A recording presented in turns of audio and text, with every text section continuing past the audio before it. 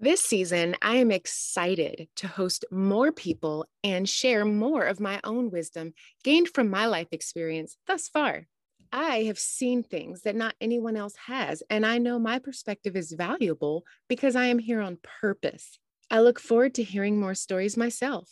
Listen intently as we hear stories of wisdom from everyday people.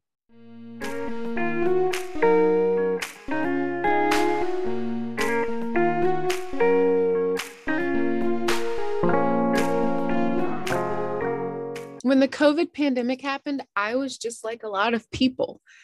What is going on?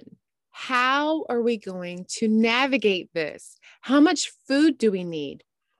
I wasn't in the toilet paper crowd, but truth be told, I had already bought 30 rolls from Costco a week before. Yes, 30 rolls before I knew such lockdowns were going to happen. So I didn't know that would even be an issue.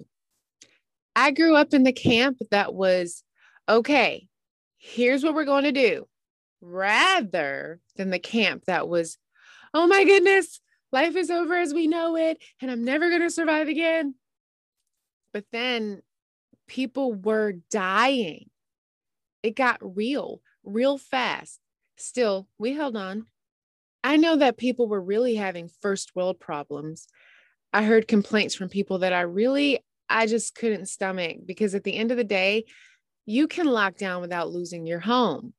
This part was hard. In fact, I see that there is a large spectrum for how we can deal with life. I know there isn't a manual for life, but there are guides among us that we must listen to for a smoother passage, at least for me, anyways. I can remember times where we may have run out of butter, and I didn't really get upset. I think somehow I knew that in the grand scheme of life, it's butter.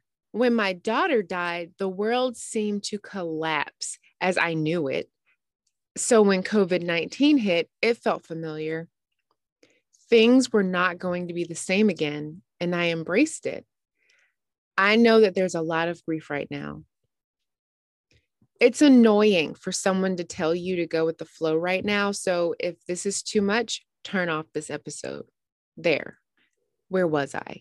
Going with the flow can be annoying to hear when you are in the middle of it and you are pushing against it. Recently, I was watching Finding Nemo, and Marlin is Nemo's dad, for those of you who have never watched this Disney Pixar animated film. Marlin and Dory are inside of the whale, and they're being told by the whale to let go and drop into the abyss of the whale's throat. No, says Marlin, I'm not letting go, but they did.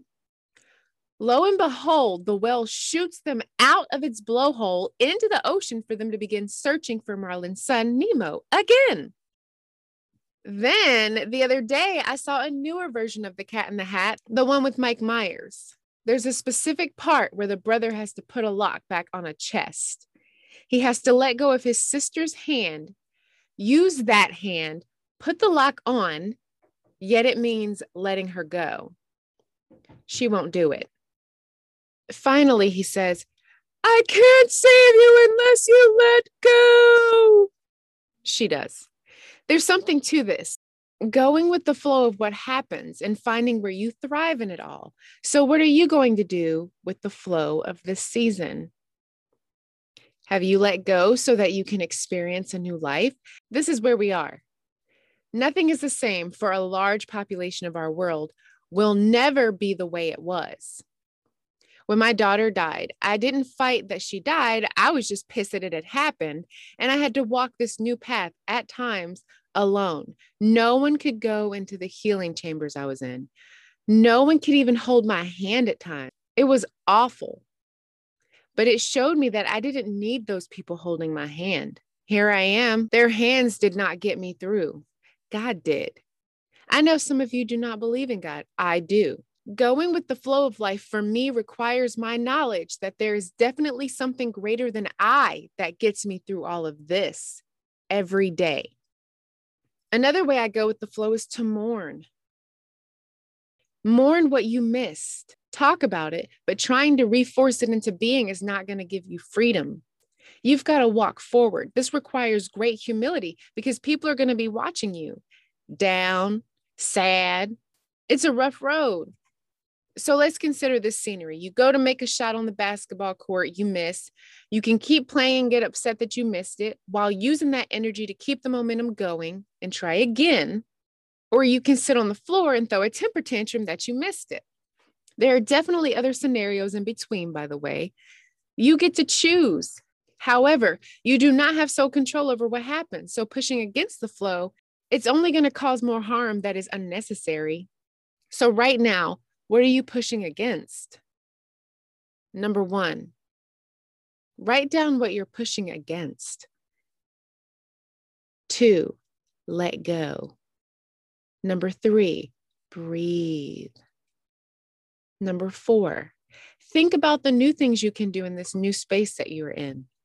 5, remember that you can choose to go with the flow, but you cannot choose what the flow is going to look like.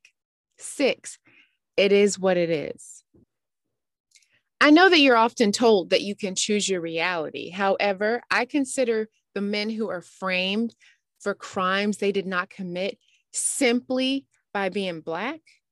I somehow cannot stomach that they chose that reality. And I know women who are raped, and I simply cannot believe that they chose this reality. Little children who are kidnapped did not choose that reality. Somehow, when people speak of attracting what happens to you, I don't know. I cannot subscribe to the belief that I attracted the circumstance where my daughter died inside of my womb. To each their own. However, I know that if I try to control everything, I become a lot more bitter. So I go with the flow. How do you go with the flow?